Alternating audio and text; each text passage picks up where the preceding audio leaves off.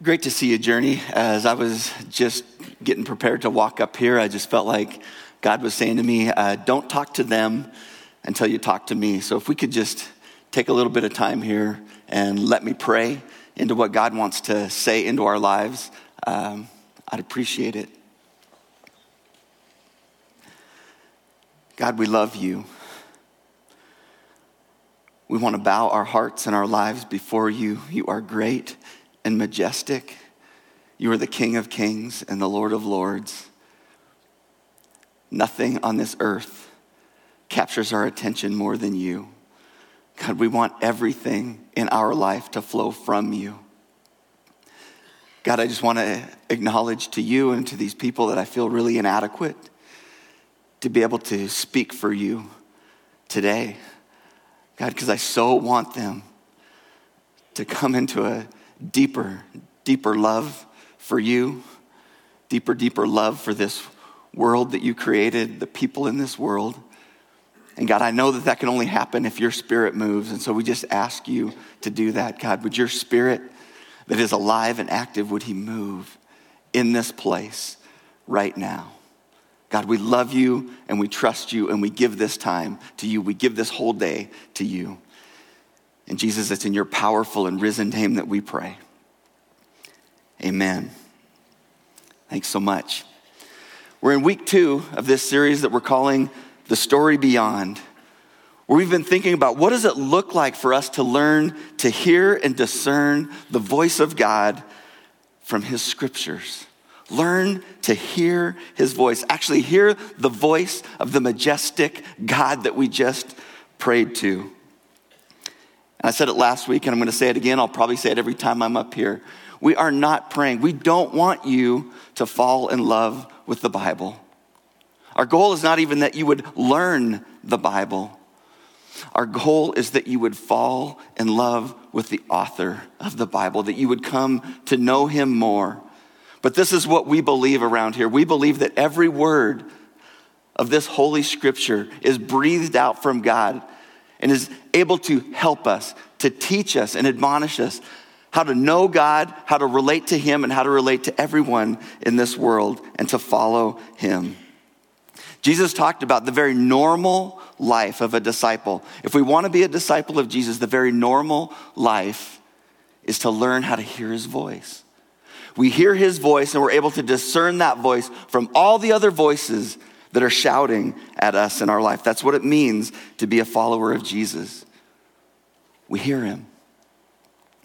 We hear those little promptings, those little nudges that come from God, those things that just sometimes just seem out of the blue, things that just seem to jump off the page at us. These convictions that come to our heart where we just know that God is asking us to go in a different direction than we're going right now. These thoughts, these ideas, these God thoughts, God ideas that come across our mind. God speaks to us in those ways from his scriptures. What are we going to do with it? What are you going to do when you hear the voice of God from the scriptures? The challenge that we laid out last week is for you to create some space and a pace in your life that you're able to set aside time to be with him, to create an opportunity to drown out those other voices and to hear his voice. But what are you going to do when you hear his voice? Because if you took that challenge seriously and you start to spend time in his scriptures, this is what I am certain will happen. Jesus is going to challenge you. He's going to invite you into things. He's going to ask you to turn your life in a different direction. How are we going to respond to the commands of God when he invites us to do something? I want us to watch a little bit of a humorous video. It's kind of a little bit of a parody on how sometimes as Christians we can respond to the commands of God. Let's watch this together.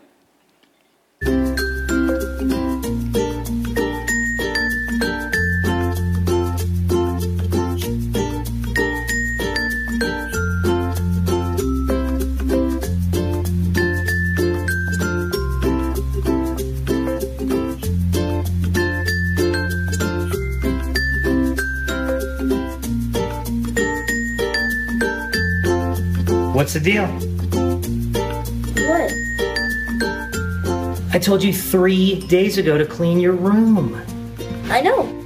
Well, I'm glad you know. It's a mess. I memorized what you said.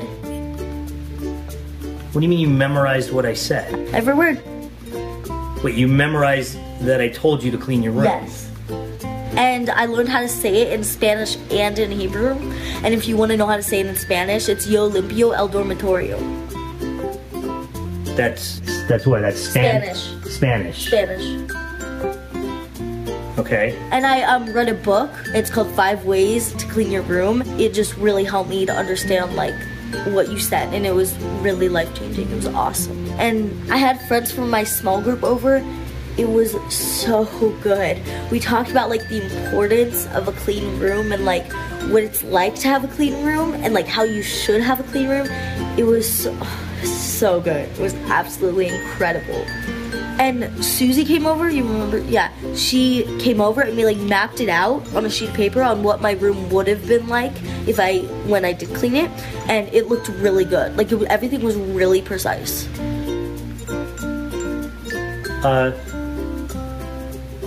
Okay, well, keep up the good work. Thanks. I love you. Keep holding me accountable.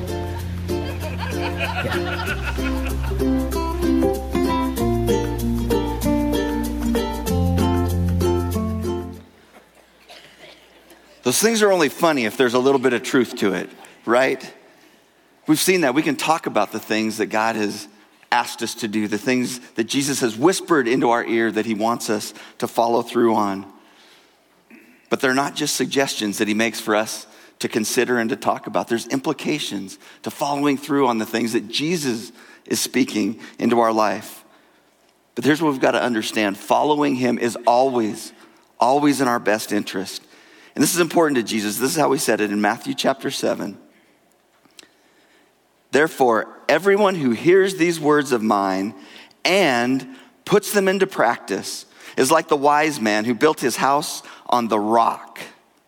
The rain came down and the streams rose and the winds blew and beat against the house, yet it did not fall because it had its foundation on the rock. But everyone who hears these words of mine and does not put them into practice is like a foolish man who built his house on the sand. The rain came down and the streams rose and the winds blew and beat against the house, and it fell with a great crash.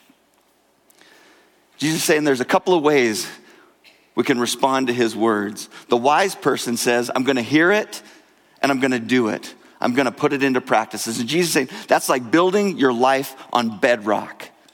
When the storms of life come, you're able to withstand it. But he said there's another way we can respond to my voice. And that's like the fool who says, I hear those things, but I don't. I don't put it into practice. For 1,000 reasons. There's maybe 1,000 reasons why we don't put it into practice. But here's what Jesus is saying. Either way, the storms of life are going to come, but one way allows you to withstand, but the other lets you know that you're building your life on a house of cards. What are we going to do with the words of Jesus? And maybe another way to say this, ask that question is, are we willing to place our life under the authority of the Word of God? That whatever it is that we hear from the voice of God, from his scriptures, are we willing to implement that in our life? Are we willing to put it into practice? Now I realize I just said a word right there that sometimes in our culture causes people to react. That word, authority. We live in a generation that doesn't like authority, doesn't necessarily trust authority.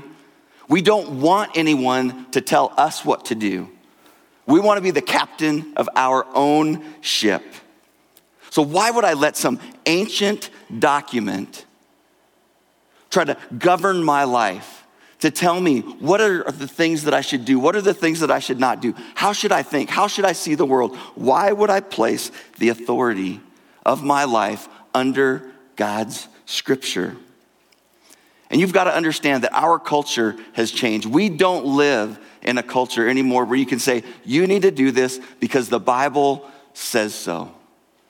We don't live in that culture anymore. There might be some Christian bubbles where that plays, but in the world that we live in the world that we want to influence, the people that we want to bring into relationship with God, that we want them to be discipled in the Word of God and to place their life under the Word of God, we've got to say more than just do it because the Bible says so. But here's what I believe. Our view of the Bible and our understanding of what it is that God has said to us through the Bible and why he commands the things that he does is going to influence our ability to place our lives under that authority. It's going to change our approach to the Bible. And here's the question I want us to think about today, because I think this will make a difference for us. Is this book intended to primarily be a rule book on how to get God to like us? Or is this a relationship book? Is this a rule book or is this a relationship book? And to answer that question, I want us to go back to the very beginning of the Bible, the second book of the Bible, the book of Exodus, to begin to think about, is this a rule book or is it a relationship book? When we get to the very beginning of the book of Exodus, God's got this people that he loves and he cares about, but they're in bondage, slavery in Egypt. And God hears the cries of his people. He cares about them. And he raises up a deliverer, a man named Moses.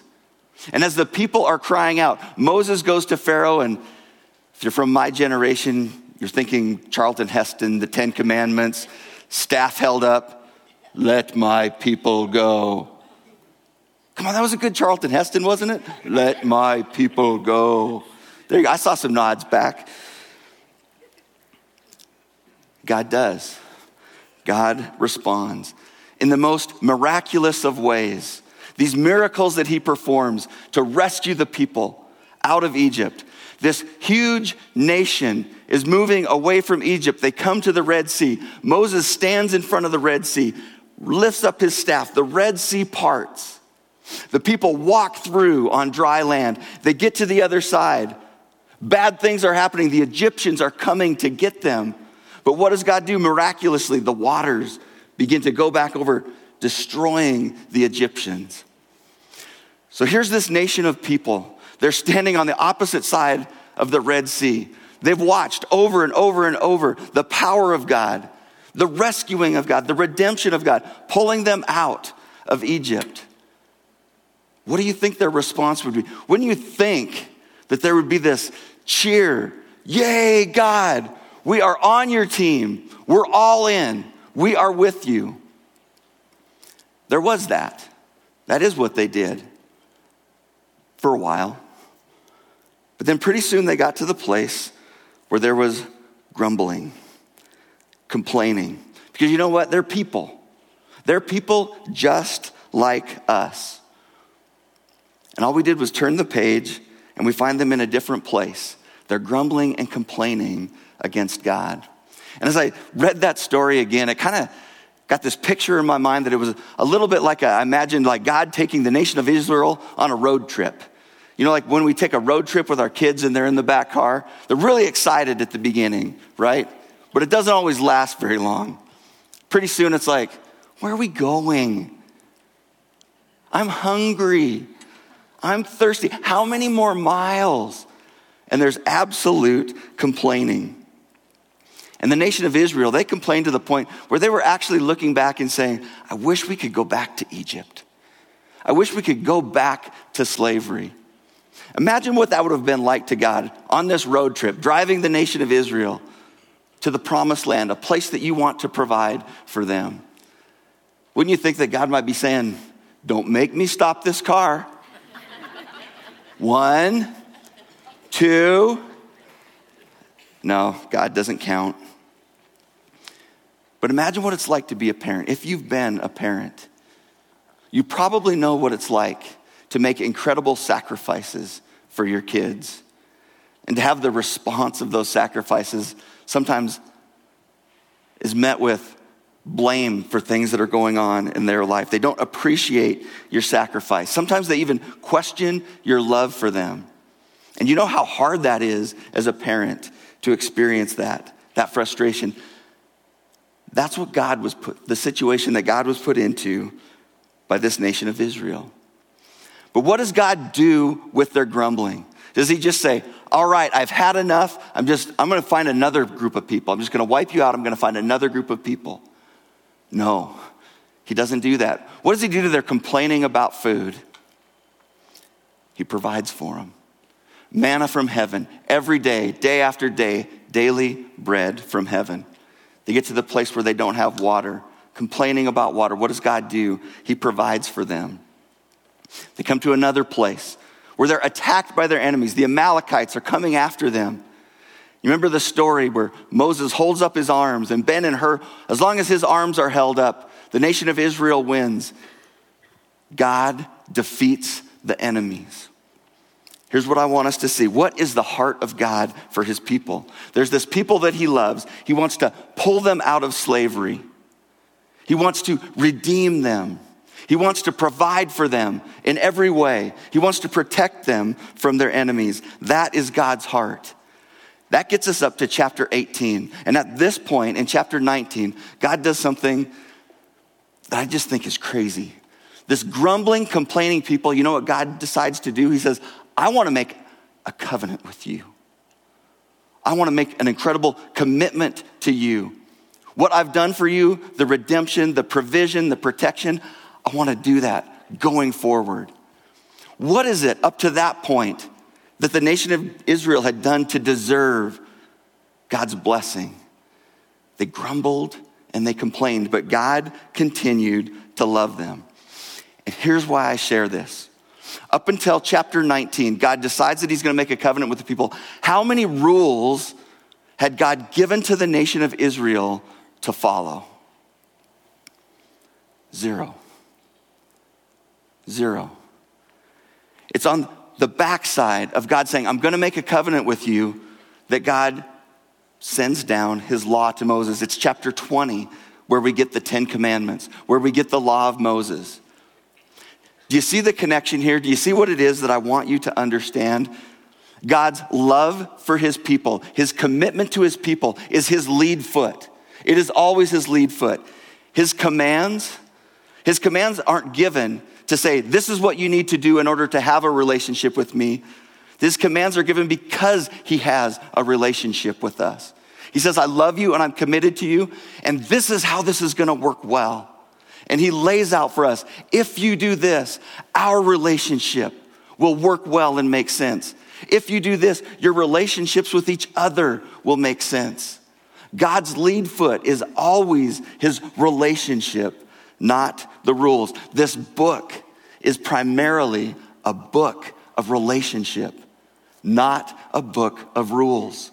Friends, that's what we have to think when we go to the Bible and we see things that God is asking us to do.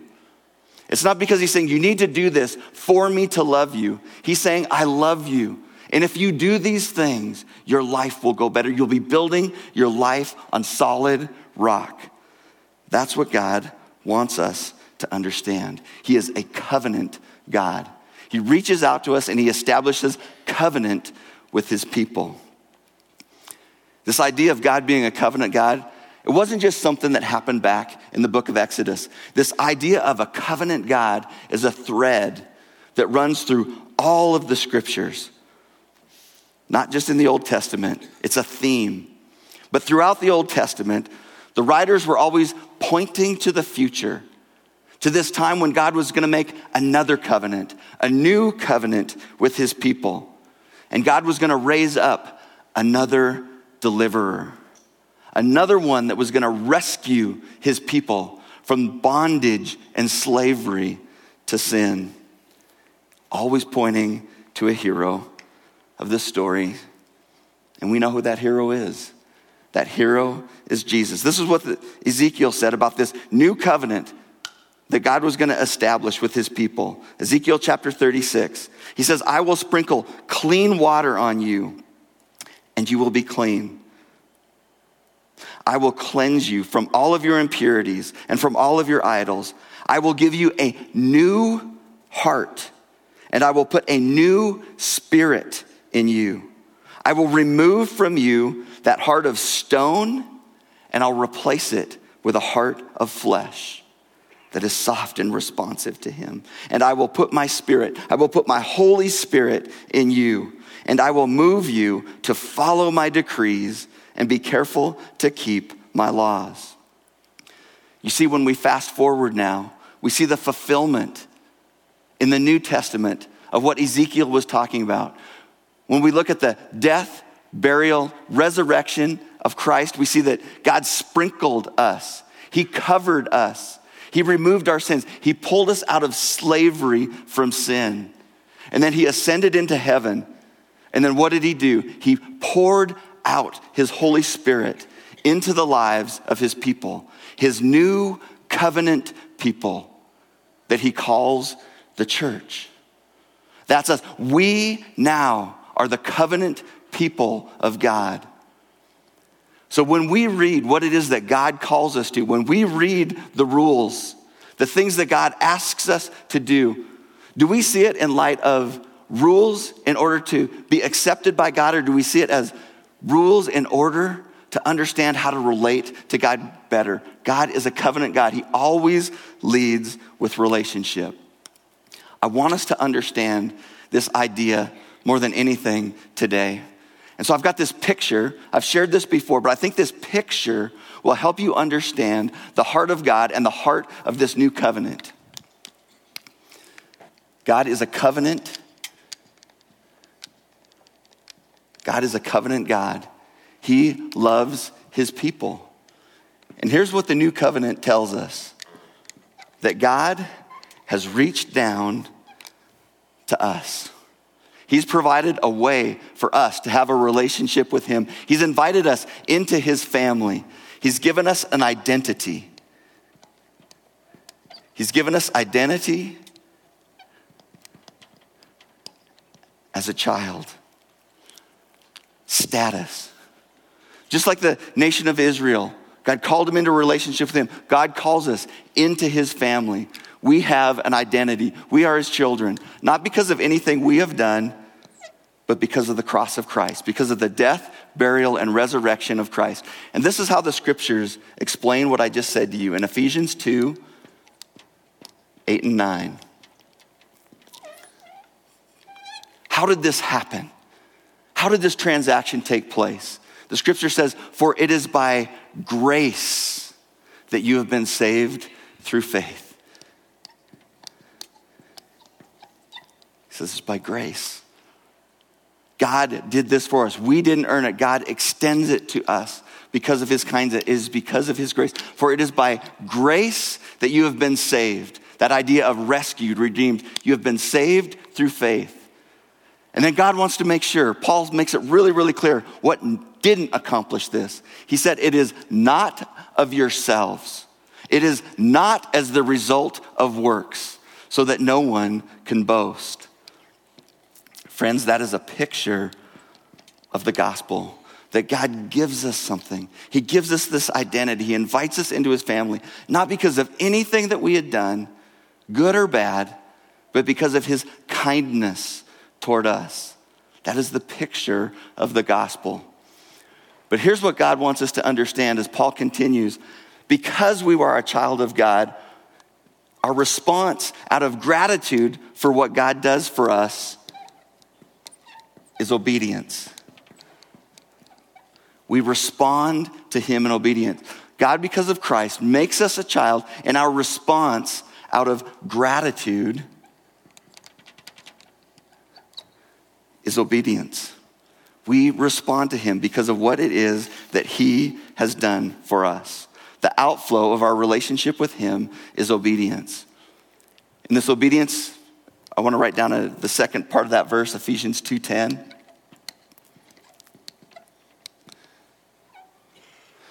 Ephesians 2:10 says,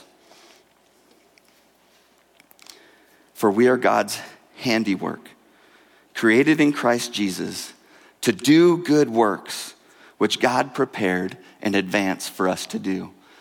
Do you see how Paul explains it? And the order is so important, my friends. He says, you have been given this identity because of what God has done. Our response to what God has done, our obedience flows out of that. That's what it means to be in a covenant relationship with God.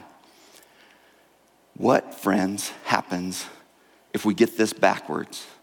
What if we think that God's lead foot is always our obedience? What if we think that this is true? That the most important thing on God's mind is my obedience, and that somehow my obedience will create that identity for me. That's the exact opposite of what Paul is talking about here. Do you get that? Are you tracking with me?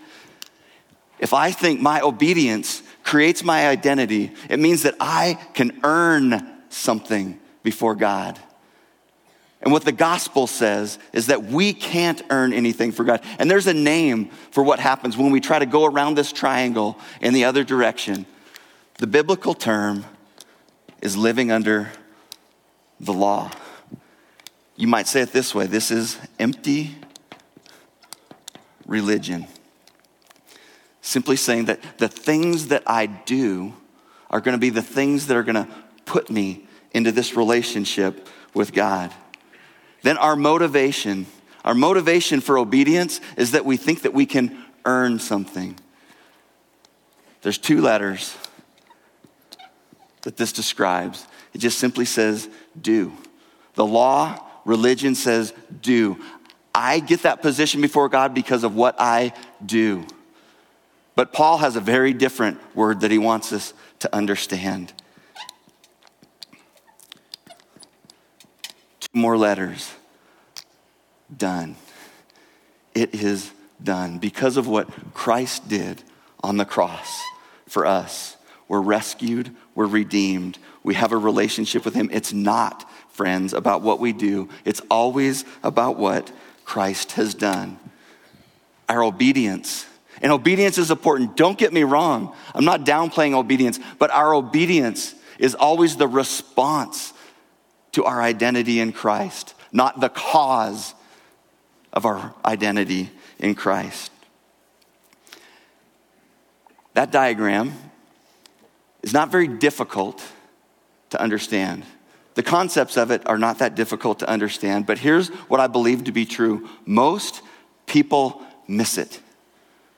Most people miss it. And most people, I would say, even followers of Jesus, don't always really believe that this is true. And as I began to reflect on my own life, I started to think, God, what is the evidence in my own life that there are many days that I don't believe that this is true? One of the things that I observed in my life is when I fail at obedience, and I fail at obedience a lot. When I fail, if my heart says this moves me away from God, causes me to reject God, causes me to be distant from God, I don't understand or believe this covenant-keeping God is for real. Because if I believed that that was true, failure in obedience would cause me to run to him, to run from my disobedience, run back to the reality that I am his child. That is first and foremost. If I really believe this, and here's what I see in my life sometimes. I get this mindset that when I fail, it's like I've got to establish a track record of obedience before God will love me or like me again. I've got to get better before he loves me. It's not true. He loves me now. And he says, don't run from me, run to the foot of the cross. Be reminded over and over again of what it is that I've done for you. We don't get it if our disobedience causes us to move away from God. Sometimes I realize that I don't get it when I actually do well in obedience. Because sometimes if I build up a track record where it feels like I've got a lot of obedience, I'm doing a lot of things well, sometimes I get to the place where I actually think that God owes me. God, you owe me something because of my obedience. And this is how I know that that's what's going on in my heart. Because when those storms of life come, I look at God and I just say, what's the deal? This isn't fair. Look at what I'm doing. You owe me, God. And I spend my time trying to remind God of what it is that I've done for him, rather than spending my time reminding myself of what it is that he's done for me. Because he's never promised that there aren't going to be storms in life, but he promised that I'm going to be with you. I'm going to walk through those things with you. I know that I'm missing it when I get judgmental toward people around me that maybe aren't being as obedient as I think that they should be. Part of me wants to say, get your stuff together. Come on. What are you doing? But if I really believed this, that isn't how I would approach someone that is struggling with obedience. And let me just say this, just parenthetically speaking, we do need to talk to each other about our obedience. We do need to engage with each other. But what we do is, it's not about get your stuff together. Start obeying. When I go to that person, if I really believe this, you know what I would do? I would remind them who you are.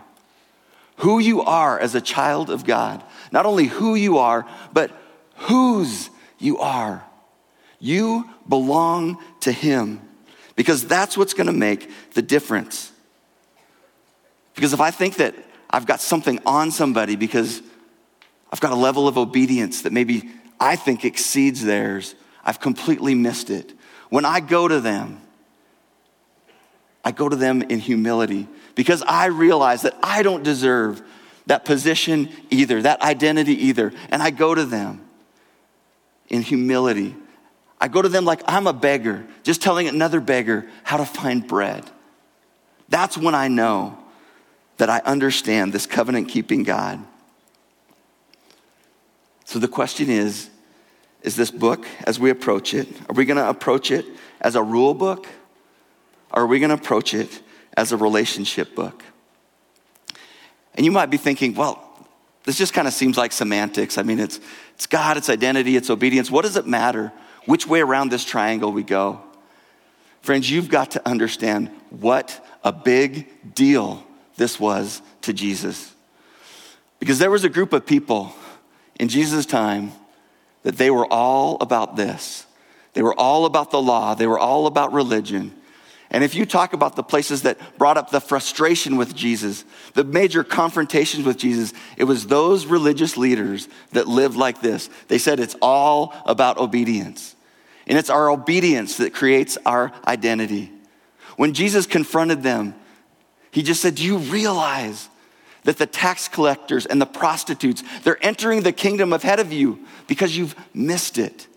Our hearts miss it completely when we think that it's our earning, our doing religious things, our obedience to God that creates our identity. Friends, we've got to understand that it's a covenant-keeping God that's done everything for us. Sent his son to die in our place, to pay the penalty for our sin, to give us that opportunity to be his child. Let's get back to our series. If you engage in the things that we've been talking about, engaging in the scriptures, you're going to come to places where God asks you to do things. He's going to call you to change. He's going to challenge you to move in a different direction. He's going to convict you about things that are going on in your life. He's going to call you to do things, to take great steps of faith on his behalf. What are you going to do? I think the question comes down to, do we trust him? Do we trust a covenant God like this? Am I willing to place my life under his authority, under the authority of his word, his God-breathed word? Do I really believe that God has my best interest at heart? When God asks me to do something, do I really believe that he has my best interest at heart? Does he really want to rescue me? Does he really want to provide life for me? Does he really want to protect me? Because sometimes he's going to ask us to do things, friends, and it's not going to make sense. It's going to be like, I don't know. God, that creates fear in me. I don't know what's going to happen if I follow you in that. What if? Do I trust him? There's only one thing that I think I can point to tell you, yes, we can trust him. We just look at this. We look at this covenant-keeping God that did everything for us. Friends, we can't look at the cross and see a God that would be willing to come to this earth, to die in our place, to pay the penalty for our sin. We can't look at that and wonder, does he really have our best interest at heart? Following him wholeheartedly in everything that he asks us to do, friends, is always, always, always in your best interest. You can trust him. I love what Charles Haddon Spurgeon said. He says, God is too good to be unkind, and he is too wise to be mistaken. And when we cannot trace his hand, we must trust his heart. Friends, we know what God's heart is for us. His heart is not one that just says, just keep the rules, but we follow the rules. We trust him because we know his heart for us. Let's pray. God, we just want to declare that we trust you. God, we don't always know why your hand is moving us in the ways that it is, God, but we can't look at the cross without knowing that we can trust your heart, that you've got our best interest in mind.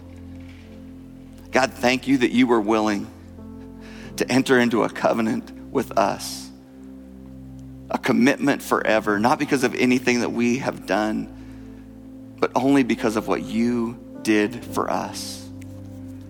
God, we trust you. And Jesus, it's in your powerful and risen name that we pray. Amen. Thanks for listening. We hope this time has allowed you to dig out more of who God has made you to be. If you made some kind of spiritual decision today and are interested in what's next, we'd love to connect with you. For more information or to get in touch, please visit journeyweb.net. If you're interested in supporting our ministry, you can give online at journeyweb.net/give. Thanks.